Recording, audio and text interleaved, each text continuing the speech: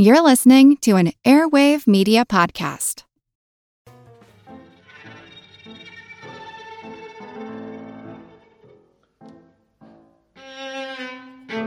When King Hiram of Zazu, a Hausa city-state in what would become Nigeria, died in 1576, his successor had already been waiting to take the throne for 28 years. After being schooled in political and military matters and proving themselves a skillful warrior, they were named the Magayiga, or the heir apparent, at age 16. King Hiram's favorite grandchild would eventually become Queen Amanadu. My name's Moxie, and this is your Brain on Facts. This episode is brought to you by Visit Williamsburg. In Williamsburg, Virginia, there's never too much of a good thing. Whether you're a foodie, a golfer, a history buff, a shopaholic, an outdoor enthusiast, or a thrill seeker, you'll find what you came for here and more. So ask yourself, what is it you want? Discover Williamsburg and plan your trip at visitwilliamsburg.com. History and folklore tend to intertwine. This can happen especially when that history has been systematically eradicated. You'll hear me mention or notice on your own a lot of gaps and uncertainty in some of today's histories. The history of Africa is the least well-known or widespread of any of the continents. The fact that we even refer to Africa as if it were one cohesive group and not an equally large and varied group of people as you see in Europe or Asia tells you something right there. The cause of this is as sad as it is obvious. Europeans arriving in Africa saw no great libraries or troves of history books, so they assumed the people of Africa had kept no history, or they had no history worth keeping. In fact, their histories were kept in the oral tradition, a system that worked out just fine until some whitey blue-eyed devil patio fey gray honky melon farmer showed up and started kidnapping and killing people. Victims of the Atlantic slave trade would be intentionally removed from their family and neighbors and mixed together with people from other communities. This meant a lack of common language, with the intent to stymie unrest and uprisings on New World plantations.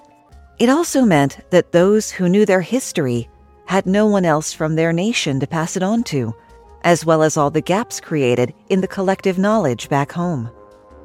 But let's start well before Columbus discovered an island that had millions of people living on it. In the 12th century, life was nice for the Yoruba people in what is modern-day Nigeria, ruled by the beautiful and benevolent Queen Moremi Ajaroso, wife of the king of Ife and mother of Ella Olurogbo. But there was one small problem, and it was a big one. Their neighbors, the Igbo, literally forest people, had a persistent habit of raiding their villages to loot, pillage, and kidnap people into slavery, either for their own use or to sell. This is not the same as the Igbo ethnic group, and if my friend Phoenix is listening, did I say it right this time? The raiders were not only terrifying for their violence, but also their strange, alien-like appearance. They didn't look human at all.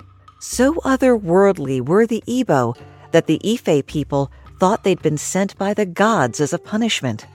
The Ife offered sacrifices to the gods, but all for naught. The raids continued, and the land was thrown into a state of panic.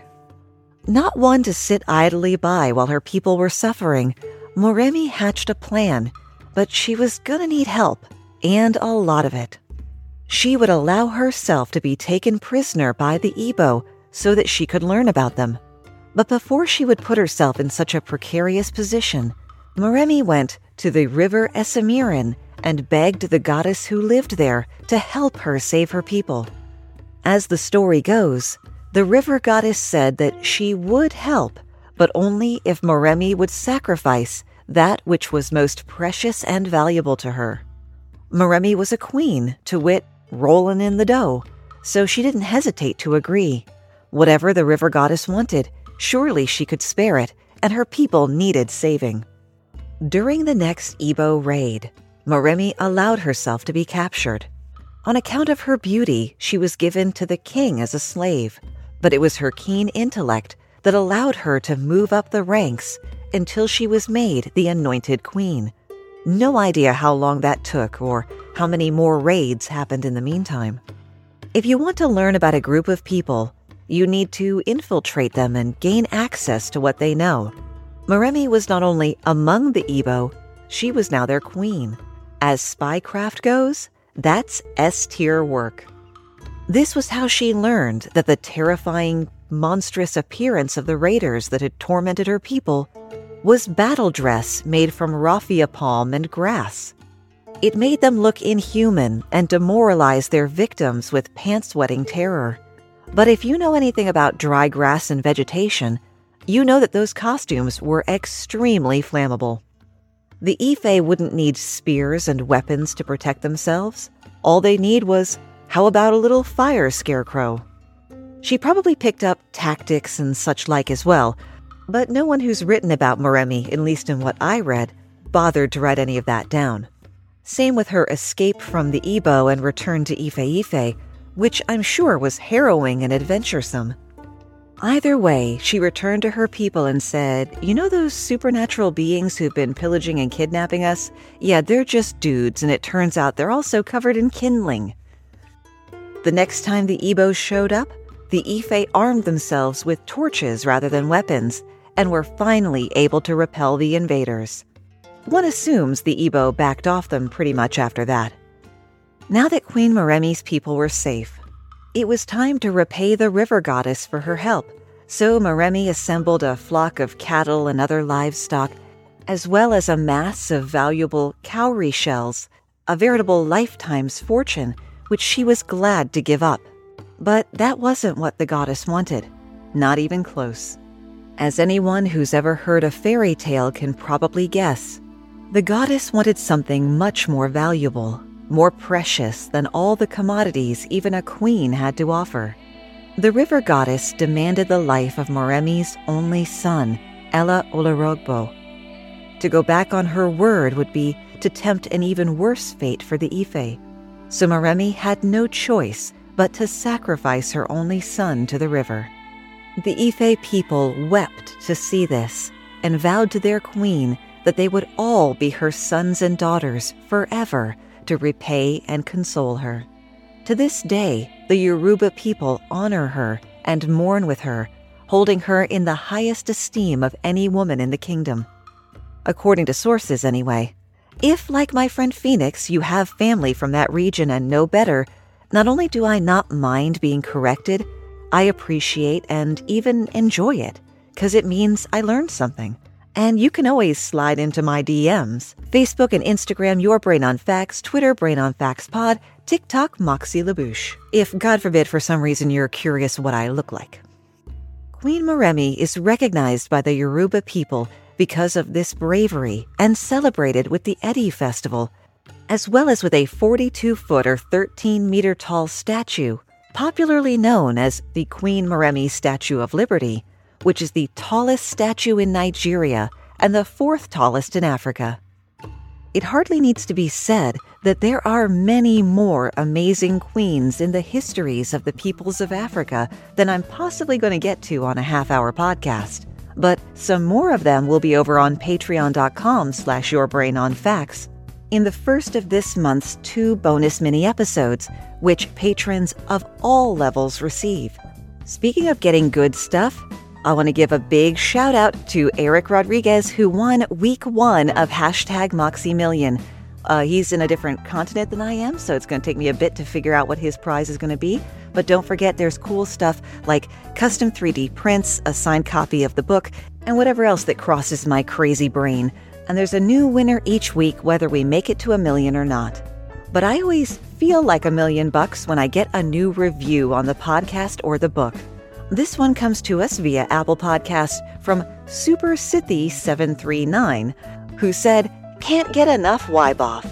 I started listening about 1 month ago after hearing Moxie on Fantastic History of Food, which everybody should definitely listen to, and I can't stop listening.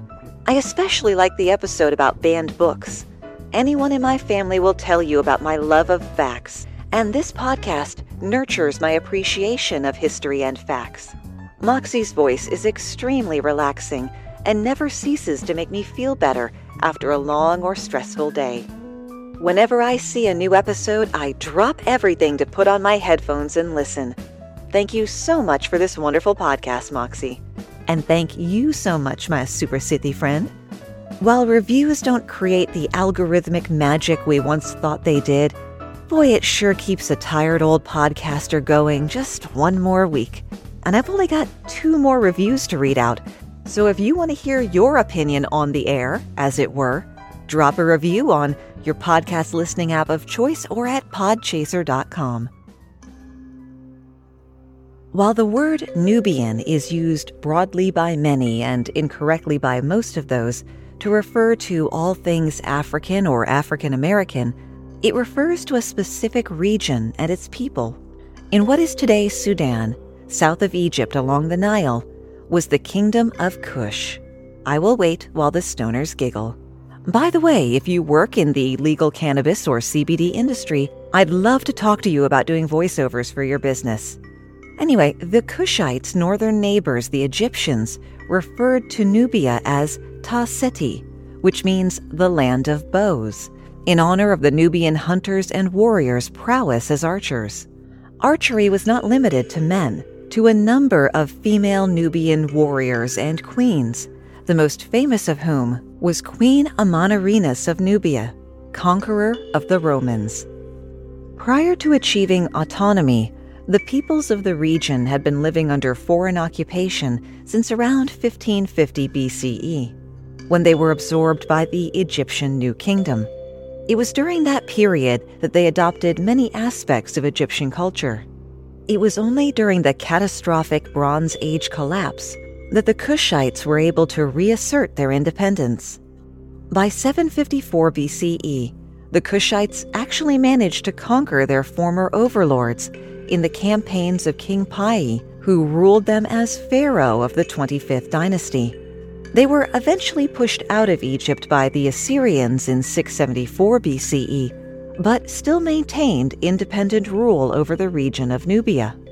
For many centuries, this small autonomous kingdom had successfully coexisted alongside neighboring foreign dynasties that had been occupying the provincial territories of Egypt, such as the Achaemenian Persians and the Greeks of the Ptolemaic dynasty.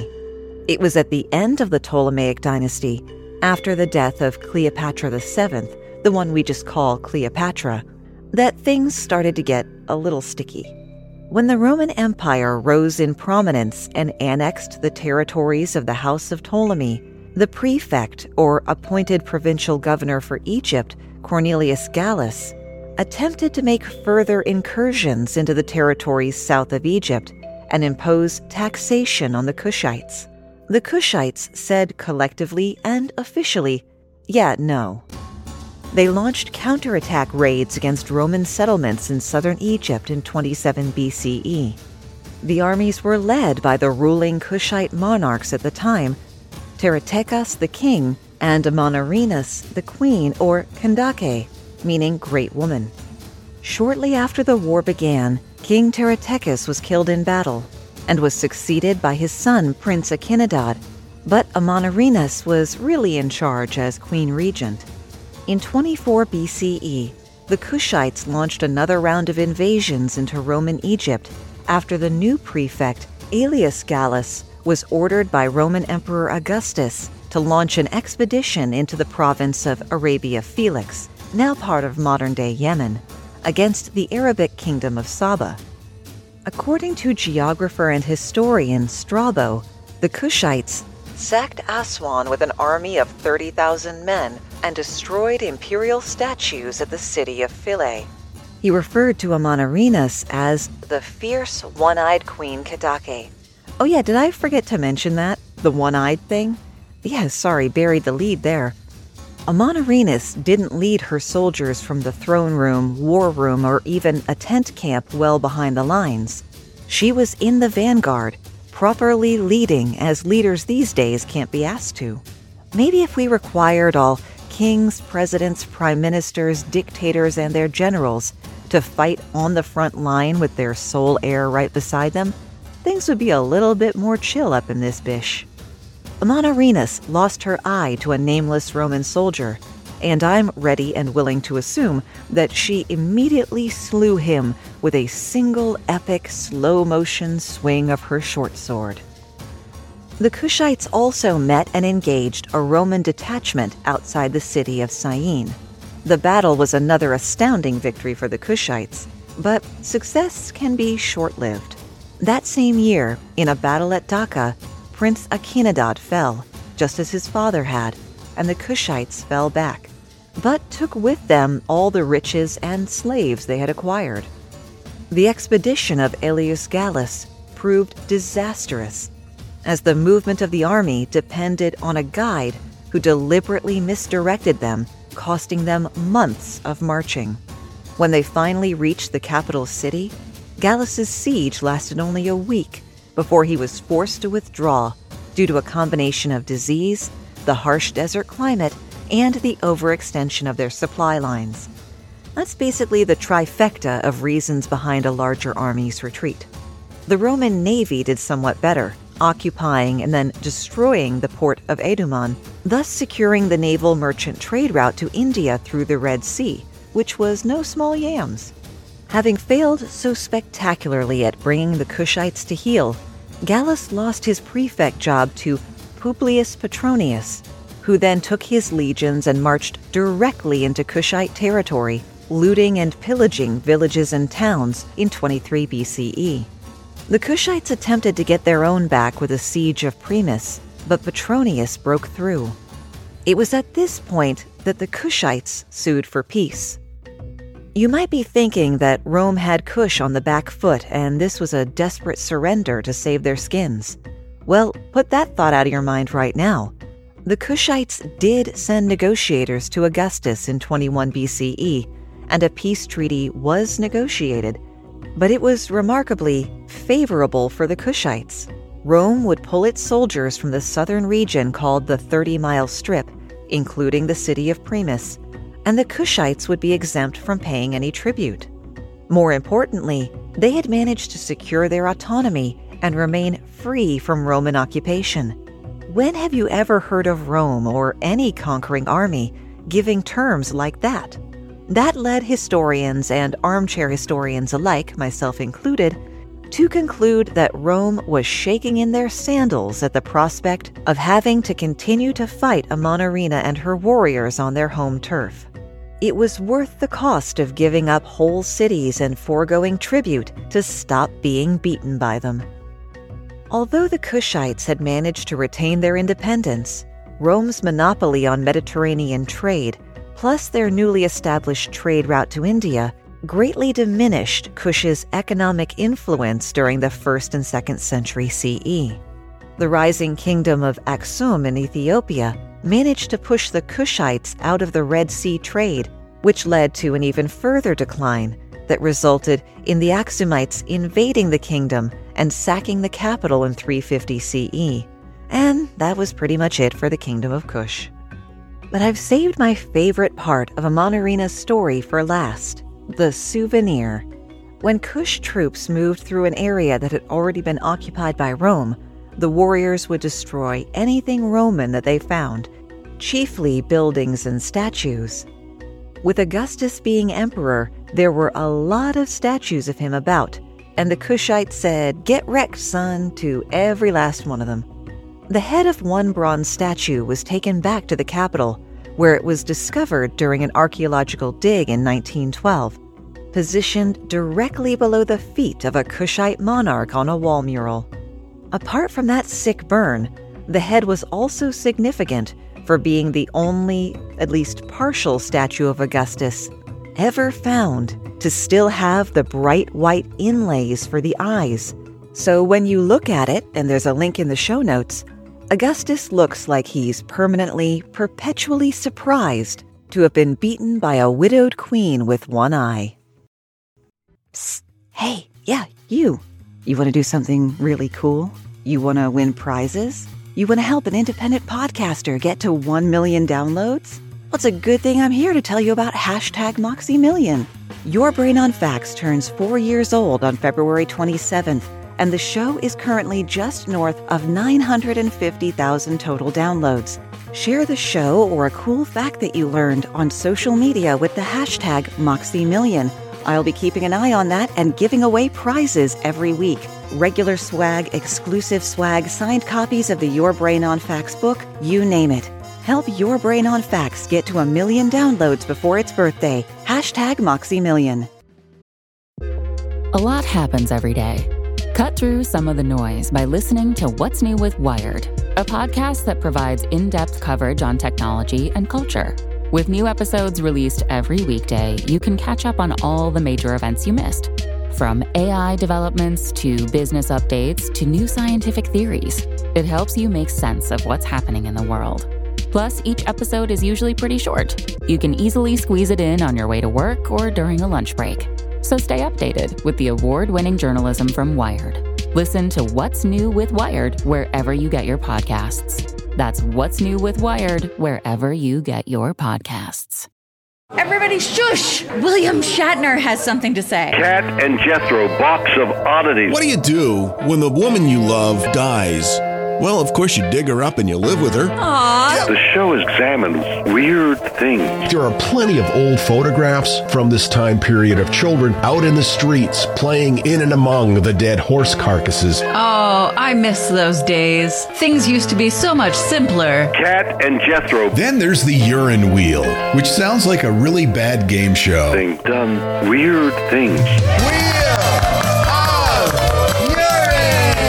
Cat and Jethro, box of oddities. That is really mysterious. Join Cat and Jethro Gilligan Toth for the strange, the bizarre, the unexpected, as they lift the lid and cautiously peer inside the Box of Oddities. The Webby Award-winning Box of Oddities podcast from Airwave Media. While I'd happily humor debate, especially over a pint and a basket of fries, I'll stake my position that Queen Ranavalona I of Madagascar is the bloodiest queen in world history. People should think of her, not Lady Macbeth or Elizabeth Bathory, when they need an icon for woman with blood on her hands. From the start of her reign, she tortured and killed her rivals and presided over untold suffering of her own people. In those 33 years, while also successfully repelling European attempts to take over her country, her orders reduced the population of Madagascar by half or more. Born a commoner with the name Roboto Andriana Mpoina Marina, that's one word, in 1778, Princess Ranavalona found upward mobility very quickly when her father helped to foil an assassination plot being assembled by the king's uncle. As a reward, the king betrothed Ranavalona to his son and heir, Prince Radama. Talk about a glow-up. Ranavalona wasn't Radama's only wife, nor was she even his favorite, though at least she was the first. Though it probably didn't help their relationship when Radama became king and immediately executed all of his potential rivals, as was the custom. But that did include some of Ranavalona's relatives. When Radama died in 1828, possibly of syphilis, possibly of poison, having not managed to get even one child on his dozen wives, the rightful heir became Rakatobi, the eldest son of Radama's oldest sister. Rakatobi was considered to be an intelligent young man, as he was one of the first people to have studied at the school established by the London Mission, which also made him sympathetic to the ambitions and efforts of the European missionaries and businessmen who sought to establish themselves on the island. Ranavalona was still a threat, though, as any child she bore would be considered the legitimate heir before Rakatobi, so she had to go. Luckily, the military supported Ranavalona and helped her to secure her place on the throne. Rakatobi, his immediate family, and supporters were put to death, the men with spears and the women starved in prison. Ranavalona then ceremonially bathed in the blood of a bull. For anyone who wants a sense of how the rest of the story is going to go, that sets the tone pretty accurately. At her coronation, she gave a warning to those who would seek to undermine her. "Never say, 'She is only a feeble and ignorant woman. How can she rule such a vast empire?' I will rule here to the good fortune of my people and the glory of my name. I will worship no gods but those of my ancestors. The ocean shall be the boundary of my realm, and I will not cede the thickness of one hair of my realm." So, Rana woke up this morning and chose violence, huh? Her late father-in-law had attempted to modernize the military by building modern forts and cribbing Napoleonic tactics. To achieve this, he'd signed treaties with the British and French for supplies and armaments, as well as allowing Christian missions to be built. In turn, the European powers sought to establish dominance over the nation, which is information I will file under W for "Who could ever have foreseen that, sarcastic." From the very outset of her reign, Ranavalona walked all that back, ending treaties with the British and restricting the activities of the missionaries. Just little stuff like banning the teaching of Christianity in the mission school. 3 years into her reign, King Charles X of France ordered the invasion of Madagascar, but the malaria and political strife back home forced them to pack it in. A big green checkmark in Ranavalona's win column. But just for good measure, she ordered the heads of the dead French soldiers to be placed on spikes along the beaches. The Queen soon turned her attention to her Christian subjects and a few European missionaries and traders who remained. If you were caught practicing Christianity, you could expect to be beaten, and hundreds were arrested. Once imprisoned, they faced torture and starvation, which beats the alternative of being hung from a cliff and left to die of exposure. Whatever horrific fate they chose for you, your family had to watch. Ranavalona was not a nice lady. I really cannot stress this enough. If you were up on charges of treason, you'd face an ordeal by food. You'd be forced to eat 3 servings of chicken skin and poison made from the Tegena tree. If you threw up all the chicken and just the chicken, you were free to go. But if you didn't vomit up all 3 pieces, you'd be executed, or possibly killed by the poison, 6-1. For every other crime, you'd be treated to a nice boiling, either in water or oil, depending on the day, or, and here's a phrase, incremental dismemberment. Queen Ranavalona, I should mention, also did away with trial by jury because that was a European thing. Whilst the Queen was fiercely anti-European, she was very much aware of their need to modernize. Madagascar needed industry of its own, rather than importing from other places. In 1831, a French industrialist named Jean Laborde presented himself to the Queen after he found himself shipwrecked on Madagascar. Laborde was soon made the chief engineer to the court, and possibly father of Ranavalona's son Rakoto, charged with building a giant factory to turn out soap, ceramics, cannons, and other weapons, with the help of 20,000 enslaved laborers. Her military was paid by the kingdom, but not well. They did have a benefit to offset that: official permission to pillage, loot, and extract any value they could find from her subjects. In 1845, new laws meant that all foreigners on the island would be forced to take part in the building of public works. Many were able to leave Madagascar to avoid such servitude, but the people who usually lived there weren't so lucky. These works projects were usually performed by slaves or those who hadn't paid their taxes and would find themselves in bondage for the remainder of their lives. That may not be too long, though, when you consider how many people were literally worked to death. Tens of thousands per year. To make sure there would always be enough expendable labor in Madagascar, Queen Rana abolished the export of enslaved people. Importing them, still A-OK. The public works were bad enough, But the enslaved could never have imagined the horror that would come with the 1845 buffalo hunt. Have you ever read about the extravagant boar or deer hunting expeditions that ye olde kings would go on, where they'd have dozens or hundreds of people, a whole retinue, out chasing these animals? And you thought that sounded completely extra and nuts? Well, those look like a carpool to the grocery store in comparison to this. The Queen ordered the royal court to embark on a buffalo hunt through the malaria-infested swamps and jungles. In order for the royal party to travel more comfortably, some 20,000 forced laborers were sent into those malaria-infested swamps and jungles to build a road. Not a road to one place or a road between two places. A road that existed solely for this trip.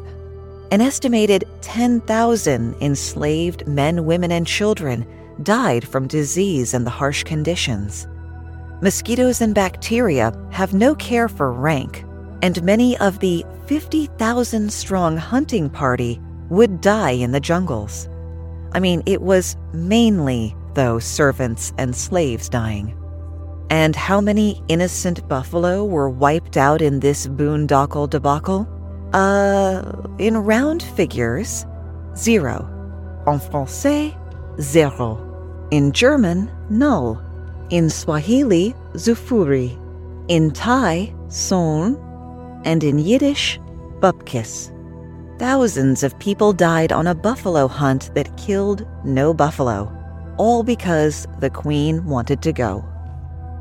It's not surprising that many within the Queen's own court were eager to depose her, but the closest anyone ever got was when her adult son Rakoto gave French businessman Joseph-François Lambert exclusive rights to the minerals, lumber, and unused land of the fourth largest island in the world. All Lambert had to do for his end was get rid of the Queen and make room for Prince Rakoto to become King Radama II. Lambert attempted to obtain support from the French and British governments, but to no avail. In 1855, the prince wrote in secret to Napoleon III of France, but Bony III left him on red. It was not until 1857 that the coup was actually attempted, and you might surmise by my use of the word attempted that it did not work. Queen Ranavalona responded by expelling all Europeans from Madagascar and seizing all of their assets. With their foreign oppressors gone, the enslaved workers of the factories burned those mothers down.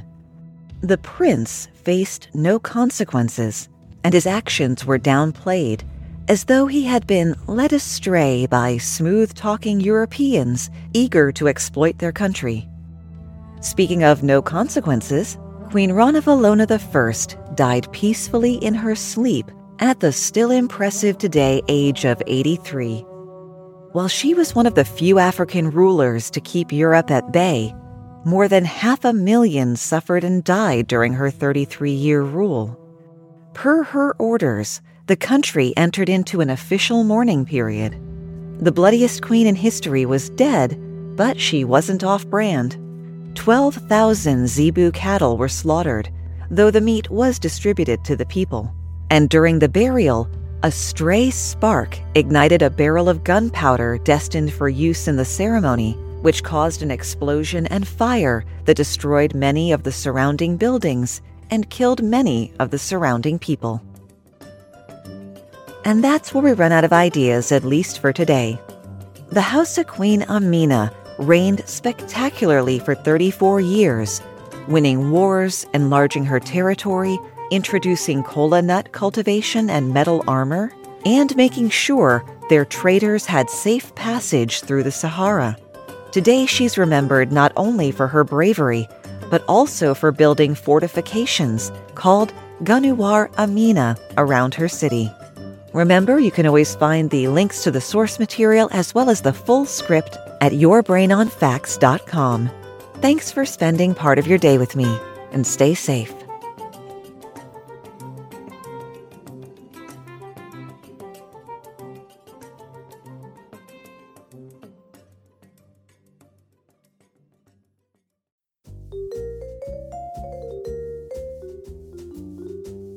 love history but hate when it's stuffy and boring? Well, look no further and join me, Katie Charlwood, your friendly neighbourhood social scientist and reader of books, as I delve into unsolved historical mysteries, murders by gaslight, and of course, women who have been misrepresented through all time. On Who Did What Now, the history podcast that's not your history class. Listen wherever you get your podcasts.